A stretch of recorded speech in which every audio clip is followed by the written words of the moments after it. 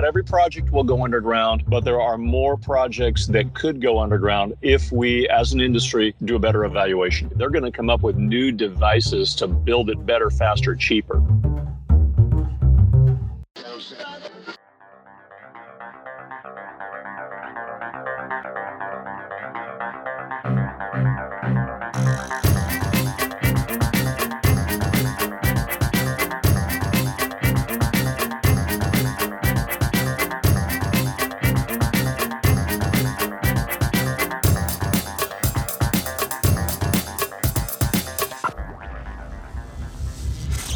This is EnergyCast, and I'm Jay Downhauer. Today we're talking about burying more high-voltage transmission lines, why utilities are taking a fresh look at a decision that is usually considered prohibitively expensive. During my time in transmission, we upgraded several overhead transmission lines, but never buried them. But at times, when there was a projected budget surplus in that department, I remember recommending that burying lines would make a lot of sense. It's aesthetically pleasing, requires about the same engineering and construction as overhead, and as my guest puts it, improves resiliency. That's a concept that's probably giving undergrounding that second look. From wildfires in California to hurricanes in the Gulf, natural disasters can wreak havoc on our grid. And as my guest says, these high-impact, low-frequency events are becoming more frequent. The standard rule of thumb I was always told when it comes to building an underground line is that it would cost between 3 and 5 times as much as if you hung them from a tower. But my guest says that new efficiencies, techniques, and materials are bringing down the costs. Plus, he says, over the life of these assets, namely pure expense activities like tree cutting, are making the total cost of ownership closer to even. Will undergrounding ever be as affordable as overhead? Unclear. But in some cases, it may be undeniable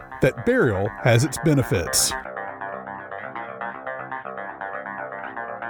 My guest today is Mike Beeler, National Spokesman for the Power Delivery Intelligence Initiative, or PDI Squared. Mike has spent his career in the transmission sector, including many projects in both the overhead and underground space. As you might guess, PDI Squared is an advocacy group promoting more underground high-voltage transmission lines. I've been a big fan of this type of work for several years, but money talks, so I never saw burial projects in action. I was curious if there were more arguments for underground, and if we're possibly on the cusp of an undergrounding surge. California's utility, PG&E, recently announced billions in new funding for this type of work, so I was curious if other utilities would follow. I hope you enjoy my conversation with Mike Beeler.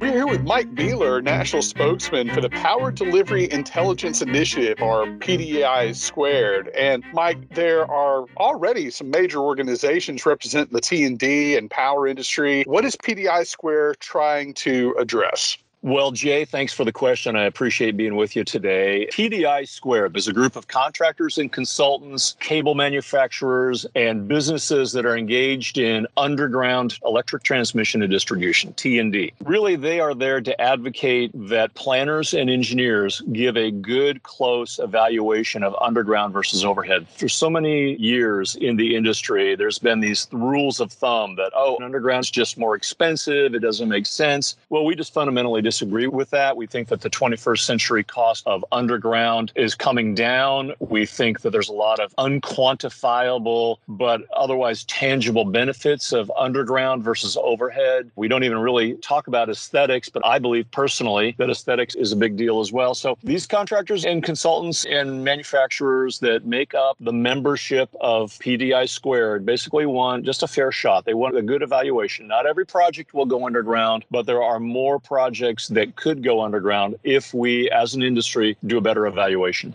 Do you think there was a conflict between, there's a lot of companies that do a lot of infrastructure that goes above ground, the structural steel that everyone sees. Was there maybe some conflicts there? Well, I think there's a good balance of overhead versus underground. If you look around the country in the newer cities in America, let's say just North America, many of the lines that they put in are underground. I'll say this at the distribution level. I won't say that at the transmission level yet. There are plenty of consultants and contractors in the country that do both overhead and underground.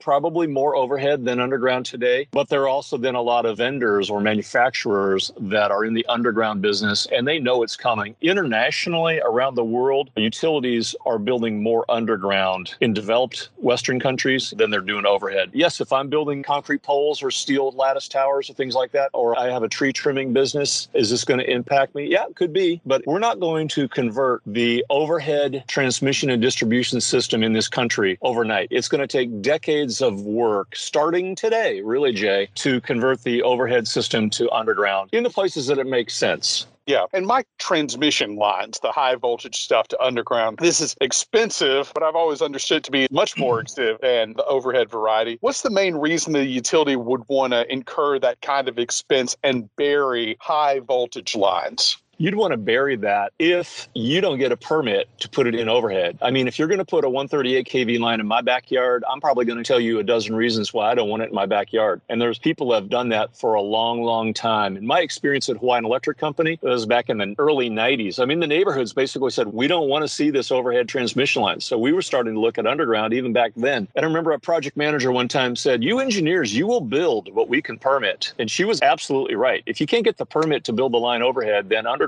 is a great alternative. If you've got to build that line, and you have a lot of good fundamental system planning reasons why, we need to build this high voltage transmission line. Yeah, a lot of what I'm thinking of is those big right-of-ways, the trees cleared on either side. I had a guest come on to discuss California. We know that PG&E has announced plans to bury many of their lines, but wouldn't it be cheaper to simply clear those right-of-ways? Every utility in the country does that. I think California, with all their wildfires, has come under some scrutiny about maybe some of those right-of-ways not being clear. Can you kind of help us understand? Sure. California is a really interesting situation, very challenging, especially with the big investor owns in California. And as you mentioned, Pacific Gas and Electric has announced this last summer that they're going to spend $15 to $30 billion to underground just 10% of their T&D system. So that's a big initiative. But to your question, couldn't they just clear the right-of-ways? California Public Utilities Commission, which is their regulator, has very, very strict rules as to what they need to do and what kind of clearance there needs to be between a tree limb and a distribution or transmission line. And PG&E has worked diligently with their vegetation management programs to do that. The problem is that anything that's outside the right-of-way sometimes can fall into the right-of-way and cause a problem. They're called danger trees. They're trees that might be dead or dying on the outside of the right-of-way that the utility does not have the responsibility or right, theoretically, to go and impact. And those trees could fall into the right-of-way. And on top of that, another huge issue in California is forestry management and how is the forest floor managed. Some people advocate to let it go and let all the debris build up, and then every once in a while fire comes through and burns it out. Other people say, no, you need to maintain that forest floor and keep that deadfall and that debris off the floor because that's what causes these massive fires. So there's an environmental debate about that in California, and the utilities are caught in the middle, and it's very challenging for them. So yeah, you could say, okay, we're going to clear cut 100-foot right-of-way for this transmission line in Northern California, but there are still other issues that come up that at the end of the day, you've got an electrical mechanical system that sparks, and you are going to have, things that happen and has happened in the last several years with the wildfires throughout all of California, frankly, Jay, throughout the West. Yeah. So rather than make a regulatory exception for danger trees, we're just going to spend tens of billions of dollars? I think what the new CEO, Patty Poppe, has determined at Pacific Gas and Electric is that for decades, this is the way we ran the system. And these latest wildfires a couple of years ago, they killed 30 people, they burned down a couple of communities, and it forced the company essentially into bankruptcy. Why would we come back and rebuild and do the exact same thing over again? She said, we can't afford not to underground some of these lines. And therefore, they made the announcement that they're going to underground 10% of their transmission and distribution system. And I believe, and PDI Squared believes, that that's just a start. At some point in time, they're going to say, okay, we've got 10% done and we need to move on to the rest of the system, or the next 10% of the system, if you will. Yeah. And by the way, at some point, I hope to talk to PG&E. That criticism isn't against them. It's against the regulatory group, if anything. But I certainly understand that look, I mean, even if you did clear the right-of-ways, that could still lead to the same result. So maybe undergrounding works best in those situations. Yeah. So here's another factor as well, is that money goes into the rate base, certainly. And so there's some concern that you're raising the cost of electricity because you're paying a higher capital cost on the front end. But over the life of the asset, we at PDI Squared maintain that the total cost of ownership of underground versus overhead is less over the life of the asset. And this is reported by utilities to the Federal Energy Regulatory Commission, that the cost of their O&M, operations and maintenance, on their transmission and distribution underground is less than the cost of the O&M on their overhead. So over the life of the asset, the cost of owning that underground transmission or distribution line is actually less. So if you take the whole life cycle cost analysis, it looks pretty good. And that's at PDI Squared, that's really what we want engineers and planners to start to do. It's like, look at it over the life of the asset. Maybe on the front end, the cost of underground is more, but over the life of the asset, it's less, or at best at parity. And oh, by the way, there's things that you can't quantify, like human safety, customer safety, aesthetics, things like that you can't really quantify, but are additional benefits of underground. Yeah. The estimates for undergrounding compared to overhead is, I've heard, as much as 3x. Yeah. So what we're trying to say is no more rules of thumb. Each individual project, just like if you estimate the cost of an overhead line, these days, you cannot just say, okay, well, an overhead line is going to cost me $100,000 a mile, and an underground line, same distance, same route, which wouldn't make any sense. You wouldn't route it in the same way you'd route an overhead line anyway, is going to be 3x or 5x. So no more rules of thumb. Every project needs an evaluation of not only the capital cost, but then that total cost of ownership. Is that harder to do for planners and engineers? Okay, maybe, but is it the right thing to do? Absolutely, it's the right thing to do. It's the prudent thing to do. It's the thing that utilities need to step up and start to do, and some actually are. And you watch what happens at PG&E. PG&E is going to lead the industry on new ways of designing and building transmission and distribution underground. They're going to have new economies of scale of things that they employ in the process of constructing, in particular, underground in rural environments and in urban environments. It's going to be fun to watch. And then other utilities are catching on as well. There's a lot of work on strategic undergrounding out on the East Coast and in the southeastern United States. And these utilities are starting to share their success stories, the challenges they've had, their best practices, their lessons learned, and it's spreading throughout the industry, such that now members of PDI Squared are coming back and saying, hey, our sales team was out in the C-suite talking to executives, and the executives at utilities across America and North America are talking about underground. Oh, what do you know about underground today? Are you hearing more about underground? Cost of underground's coming down. It makes more sense to do underground. And that's what's happening in the C-suites now. And PDI Squared is proud to be a resource for, not only executives, but their planners and engineers as they start to ask these questions. So, Mike, I'm a Louisiana guy, and the other example you and I discussed when we first was talking was the transmission lines leading into New Orleans. They were wiped out during Hurricane Ida in 2021, just like Hurricane Katrina 16 years earlier. This is very similar to the California example, I think. So I know many of these big lines are on those platforms that span the water. You can see them as you're driving in. What's the discussion down there?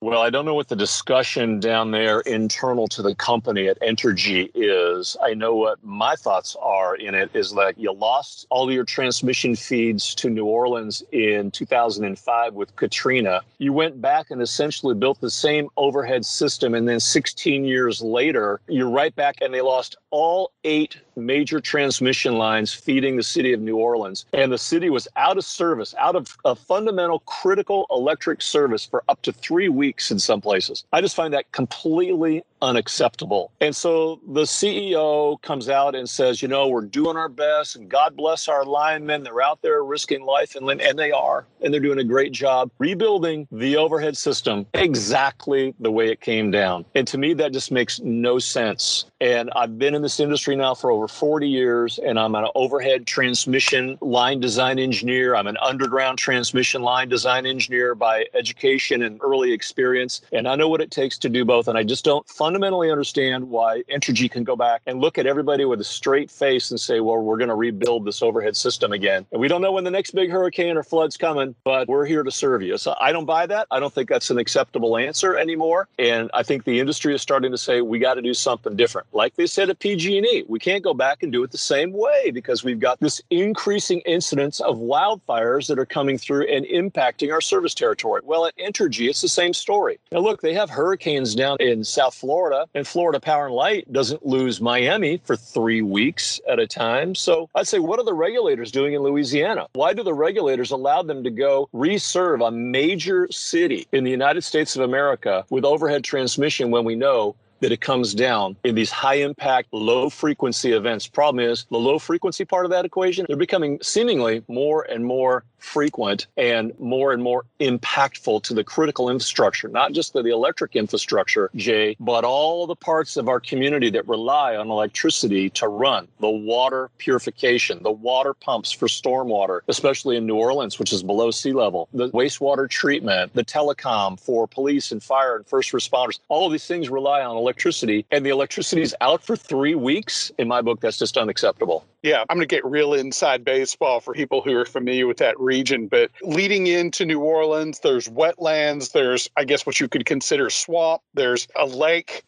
You would underground the lines underwater, right? Would that be the idea? Sure. I mean, what do you think is going to happen when we build offshore wind out on the East Coast? They're going to have an undersea cable that is going to carry the electricity from the collector stations to landfall. They are talking about the Champlain Express, which up in Lake Champlain, New York, they're going to put an freshwater lake cable. There's a big underwater cable up in Northern California that serves the greater San Francisco area. So undersea cables, underwater cables are not new to the industry. That's certainly something that we can do, not only here in the United States, but they've got even more experience in that internationally across the world. So the technology exists today. Might it be expensive? Yeah, it might be expensive to do that. Is it more expensive than losing a city for 3 weeks? See, one of the things, we don't even calculate the gross domestic product of the city of New Orleans that is lost in the 3 weeks with no electricity. These are the kinds of things that we need to start to talk about in the industry and say, wait, that has a value. Okay, it is more expensive to maybe put this cable undersea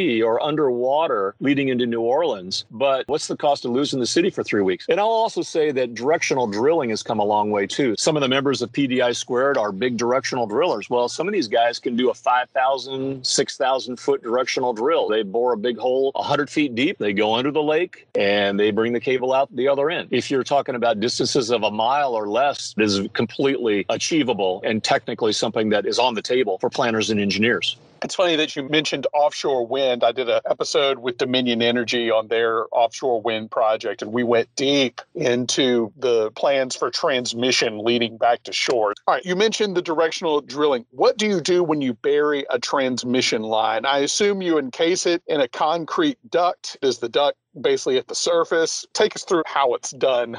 Okay, so today, most high voltage transmission lines is going to be solid dielectric cable. So it's going to be a cable. We used to do high pressured fluid filled. We don't need to do that anymore. Technologies of cable design have advanced. So it's essentially, you're going to put in a duct bank, a duct system, maybe a 5-6 inch diameter duct, and you're going to pull that cable through that duct. And you're going to pull 3 cables for a 3-phase system. And that duct bank will be likely encased in something called fluidized thermal backfill, which is a low resistivity, thermal resistivity backfill that's harder than soil, maybe 1,000 PSI in strength as opposed to like a 3,000 PSI concrete. So you could chip it with a backhoe if you wanted to, but it's low thermal resistivity that allows the heat that builds up when these cables are operated at high capacity. These cables have to be able to expel that heat out of the backfill through the soil and let the heat escape. If you overheat the cable for too long, you degrade the life of the cable. What about minimum approach distances when those high voltage cables are on the ground? Can you walk over? I don't know how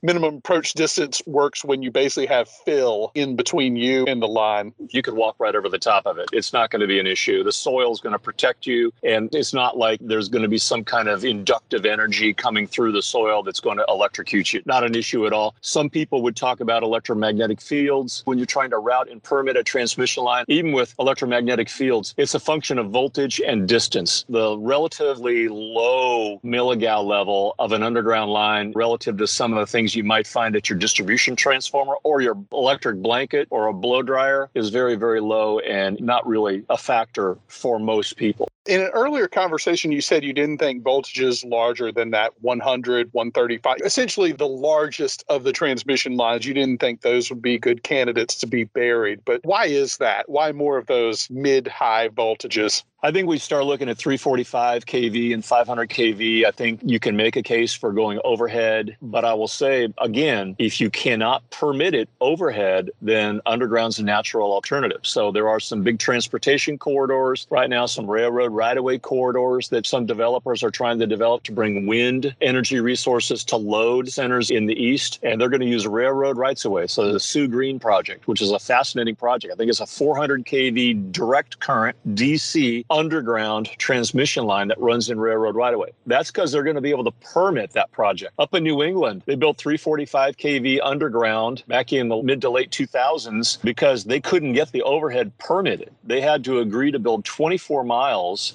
of 345 kV underground. At that time, that was the longest stretch of 345 kV underground in the world because the public wouldn't otherwise permit the line. Out in Southern California, they built 4 miles of 500 kV solid dielectric underground because basically the public said, you will not build this overhead transmission line into the city of essentially of Los Angeles. And they forced them to go underground. And the regulators said, yeah, and they made the community and the ratepayers pay for it. So if you can't get big transmission lines permitted overhead, then it's just a natural thing to go look at it underground. And the technology today does exist for underground transmission in lengths of projects like I just described. Say you do a conversion to underground, and I'm thinking of these right-of-ways in rural areas. Does the right-of-way go away? I mean, you wouldn't have trees growing over it, right? Yeah, you'd want to maintain a right-of-way so that you could travel a right-of-way. So at a minimum, you'd want the ability to get a line truck through there that could service that underground transmission line and have access to your right-of-way. Remember, that right-of-way is one of the biggest assets that utilities have. The property and the rights-of-way that utilities own are a huge asset. So they're going to want to maintain that, be good stewards of it. They might put a running trail in there, a park system. There's all sorts of things, especially in suburban areas, that they could do. But, they're going to maintain that right-of-way to some extent, just not as aggressive. And are they going to let trees grow right over the top of the line? No. But could they be on the edges of where that 6-foot wide duck bank is, where a 12-foot road for men and equipment to get in? And then they're going to have manholes, on a straight run every 5,000 feet. So they're going to have the need to be able to set up equipment to get into the manhole and perform maintenance and things like that. Going back to PG&E for a second, you said they were going to convert maybe about 10% of their lines. That's still quite a lot of mileage that stays status quo. What would be, and this should go for any utility's decision to bury lines, what would be a good test to determine, yes, this line makes good sense to bury? Jay, that's a great question. And I think that's a fundamental question that engineers and planners are going to be challenged with at PG&E because, okay, you've got a limited amount of money, you've got a limited amount of time. The CEO has told everybody we're going to put 10% under the ground. Where do we start? So they're going to say, okay, well, we're going to start in areas that we have radial feeds to, that we can't build a microgrid, a diesel generator at, that has a high density of customers, that has the current radial feed is old and in poor condition. I mean, they're going to look at a lot of things like that. They're going to look at what's my total time of line restoration when that line does go down or when I do need to perform maintenance on it. How easy is it to get to? How challenging is it for me to get vehicles back into that area to do regular maintenance or even to do line repairs after a storm or a fire? I would hope at PG&E that they've already had that discussion and they know where they're going to go. They need to hire contractors and they need to put a shovel in the ground right now, metaphorically speaking. They need to start right now because, Patty Poppy made that commitment last summer of 2021. And by summer of 2022, she needs to be able to point to some projects where they've got some success and they have successfully undergrounded some of that system. And certainly we know fire season starts about June 1st out in California, and they do not want to have a fire in a place where they haven't, at least at a minimum, been able to say, we've started to remedy this dangerous situation that we've got with regard to our T&D system and the fire danger in Northern California. Mike, earlier regarding the expense question, labor gets more expensive every year, but are there technologies or materials making this more affordable than it was, say, 10, 15 years ago? Okay, that's a great question. I think that design resources are more advanced and geographic information systems and some of the design tools help. I think that contractors are developing new tools and techniques and economies of scale, the ability with an economy of scale to do some things at a very large level. You watch what some of these equipment manufacturers do when they realize that the amount of underground that's going to go in North America is going to grow exponentially. They're going to come up with new devices to build it better, faster, cheaper. So that's exciting. Cable designs and terminations and splices have advanced. The cable can last if it's well taken care of. And you go in on the front end and benchmark the condition of that cable as a part of the contract. If the owner operates that cable within design parameters, it should last 100 years. Okay, that's fantastic. That is a long time. The splices and terminations are factory made today. A lot of the things that had to be done in the field in years past are done in the factory now. So you've got all that quality control on top of that. And as utilities move from a more overhead-centric philosophy and way of doing business to a more underground-centric philosophy and way of doing business, you watch as some of the things that they just do in using some of the Six Sigma lean principles in how they make the processes of designing and building underground and then operating and maintaining underground versus their old overhead mentality. We're going to see all sorts of advancements in the coming years. We're going to see companies like Dominion and Duke and We Energies and Pacific Gas and Electric. They're going to be leading the industry on these things. And then they share that in the industry, and other utilities go, oh, you know what? We can do that too. We should be doing that. Oh, my regulator is going to ask me to do that, and I better have a good answer for him. And the answer is not what Entergy comes back with and says, well, we're sorry, we're on it, and we're going to go back and get you back in service as quick as we can with the same overhead that came down 3 weeks ago. That's not the right answer anymore. Look, I think burying transmission lines captures the imagination, but you also said there's a lot of work on the distribution side, the lower voltages that feed our homes and neighborhoods. And this seems to be a lot more common, especially in big cities. Even my neighborhood back in Bossier City, Louisiana, had underground distribution lines. So what's going on there? Well, we've seen at Dominion, they went to their regulator and they said, hey, we want to do some strategic undergrounding to improve reliability. And the regulator said about 7 or 8 years ago, your reliability is pretty good. We don't need you to improve reliability. And they said, well, actually, what we want to do is we want to improve resiliency. Resiliency is a word you hear a lot about now in the industry. And resiliency is the ability to recover from a high impact, low frequency event with little or no outage of customers. And the regulator said, okay, that makes more sense. Dominion said, we want to reduce the total time of line restoration, the total amount of time it takes us to go in and repair these lines. We want to reduce it from like 5 or 6 or 7 days after a major ice storm or a major hurricane to maybe like 3 or 4 days. That's like 2 or 3 days fewer that the governor of Virginia is calling the CEO of Dominion and saying, when are you going to get my customers and my constituents back in service? They started doing that about 8 years ago. They've got some great lessons learned and some best practices at Dominion. They're starting to share that with other utilities. Duke's got a program. Tampa Electric had a program. Georgia Power's in a multi-billion-dollar initiative to do overhead to underground conversions. Florida Power and Light's got their Storm Secure pilot. That's a $100 million a year pilot. That's a big pilot. They're getting some good results from that. We Energies is doing some great work with underground. You see some of the California utilities even starting to look at it. So I think from the coasts and from We Energies up in Wisconsin, I think those lessons learned are going to start to apply. Utilities are looking for ways to invest in the grid to make it more resilient. Everybody's talking about storm hardening. We're going to harden the system for a higher incidence of big impactful storms that are coming, and they're looking for that, and regulators are receptive to it. So with storm hardening comes not only bigger poles and bigger conductor, but also strategic undergrounding as well. And it kind of goes hand in glove together. And utilities are getting a great reception from their regulators for the most part, certainly on the coasts. And I think regulators around the country and North America are taking notice as well. Yeah, so moving these lines underground is far more than just an aesthetic move. Well, I personally like aesthetics, but yeah, at the end of the day, it's about the total cost of ownership over the life of the asset. And I think that's the point that the Power Delivery Intelligence Initiative is trying to make to planners and engineers and executives of utilities is, hey, it makes a lot of sense when you look at the total cost of ownership over the life of the asset. Now, what makes more sense? I mean, you have to go back and trim that tree to maintain your regulators' very restrictive vegetation to line clearances, and you have to trim that tree every year and chop half of it out. I've got a picture of a tree in Hawaii. The tree is literally V-shaped as a distribution line with a lot of telecom and cable TV underneath it, runs right through the middle of what otherwise might have been a beautiful tree-lined street. How long do you just keep doing that and not really add it all up? And so that's what we're challenging engineers and planners to do. And at PDI Squared, we're giving them the resources as best we can as a group of contractors and consultants and vendors that are advocating for that as best we can. We're giving them the resources to help make good decisions in that regard.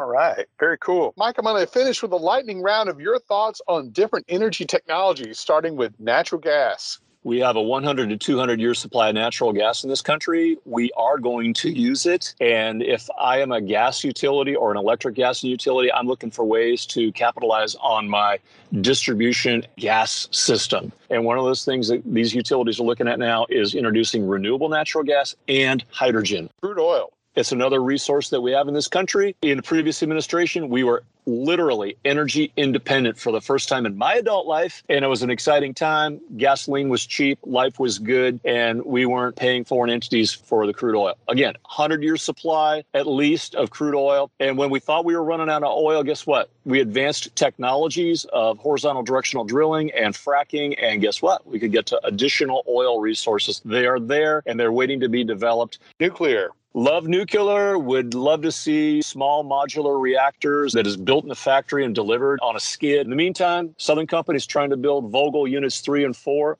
Big, expensive, challenging project. And we're going to be really glad 10 years, 20 years from now that we've got a nice, good, clean resource of baseload fuel called the Vogtle plant, Units 1 through 4. Coal, and I'll add coal with carbon capture. 100 to 200 year supply of coal in this country. We're still mining it, and we're shipping it to other parts of the world. We can make coal as clean as you want to pay for. I'm not bullish on carbon capture. Unfortunately, I think that's a lawsuit waiting to happen someday when carbon then escapes from this cavern that I've sequestered it in for the last 20 years. We can do better with coal without carbon capture. We could find ways to use it if we put our minds to it. Wind. A great resource, but at some point in time, you're going to have some storage to back up the wind. I want to take the production tax credits off of it, the investment tax credits off of it at some point in time. Let it stand on its own against other resources out there and let the chips fall where they may. Solar. I think solar technology is advancing rapidly. There's probably things being done with solar films that we haven't even dreamed about. They're building solar because the regulators want them to build solar. Even when it doesn't make necessarily good economic sense, they're still doing it. It's a great investment for the utility because 20 years from now, they're going to own the land that these solar farms are built on. But at the end of the day, when the sun is not shining, you got to have storage to back it up. Biofuels. I'm not very bullish on biofuels. I think if you've got a lot of wood chips I need to burn, that's fine, but that's not going to light the buildings and air condition and space heating that we need. Hydroelectric. I love hydroelectric, and it's a great way to have pump storage and do wonderful things with water resources, but we're not going to build any big dams ever again. Geothermal. Love it. I worked at Hawaiian Electric Company. You'd think they could run the entire island chain on geothermal, but they don't do it for some reason. Energy storage. I like hydrogen, less bullish on lithium-ion batteries because of where the critical earth elements are found. Storage will be a necessary component for intermittent resources like wind and solar. Electric vehicles. I think electric vehicles are very cool. I wish I could afford to drive one. And I think that we will build the charging infrastructure when it's needed. I see a lot of electric vehicle charging stations in places that are just never used. This new infrastructure program's got money for electric vehicles. I think that's just tax dollars being wasted. If a utility wanted to build electric charging infrastructure, they would do it, and their regulators would approve it because it made good business sense for them to do. Energy efficiency. You know, the low-hanging fruit has been picked on energy efficiency. And today, with LEED certified buildings, they're designing energy efficiency as much as the owner wants to pay for it. But when electricity is 10 or 12 cents a kilowatt hour, it makes it hard to figure out what you're going to do next if you've already picked the low-hanging fruit. And then finally, fusion power. That's probably a long way out. If we can't do small modular reactors, we're not probably going to be able to take it to the next step. Time will tell. All right, Mike Beeler, PDI Squared, thank you so much for your time. Thanks, Jay. It was a pleasure to be with you today. That was Mike Beeler, spokesman for PDI Squared, the Power Delivery Intelligence Initiative, an organization advocating for the burial of transmission lines. I want to thank Mike for his time, as well as Lee Mann at Clarion Events for making the introduction. As you know, I've done quite a bit of work with the Power Gen conferences, and Lee pointed me in Mike's direction when I told her I was having trouble finding an expert on this topic. I wasn't disappointed. You can find plenty of pictures for this episode on energy-cast.com, as well as on Instagram and Parler at Host Energy and Twitter at Host Energy Cast. All guests are sent the wrong completed audio of the week of release. So far, no complaints. Be sure to leave us a positive review on iTunes. That gets the word out. Music was produced by Sean Stroop at Stroop Loops. That wraps up episode 132. Be sure to join us next week when we learn how a company known for water recycling is making a big splash in the sustainability of wind power. Until then, I'm Jay Downhauer. We'll see you next time.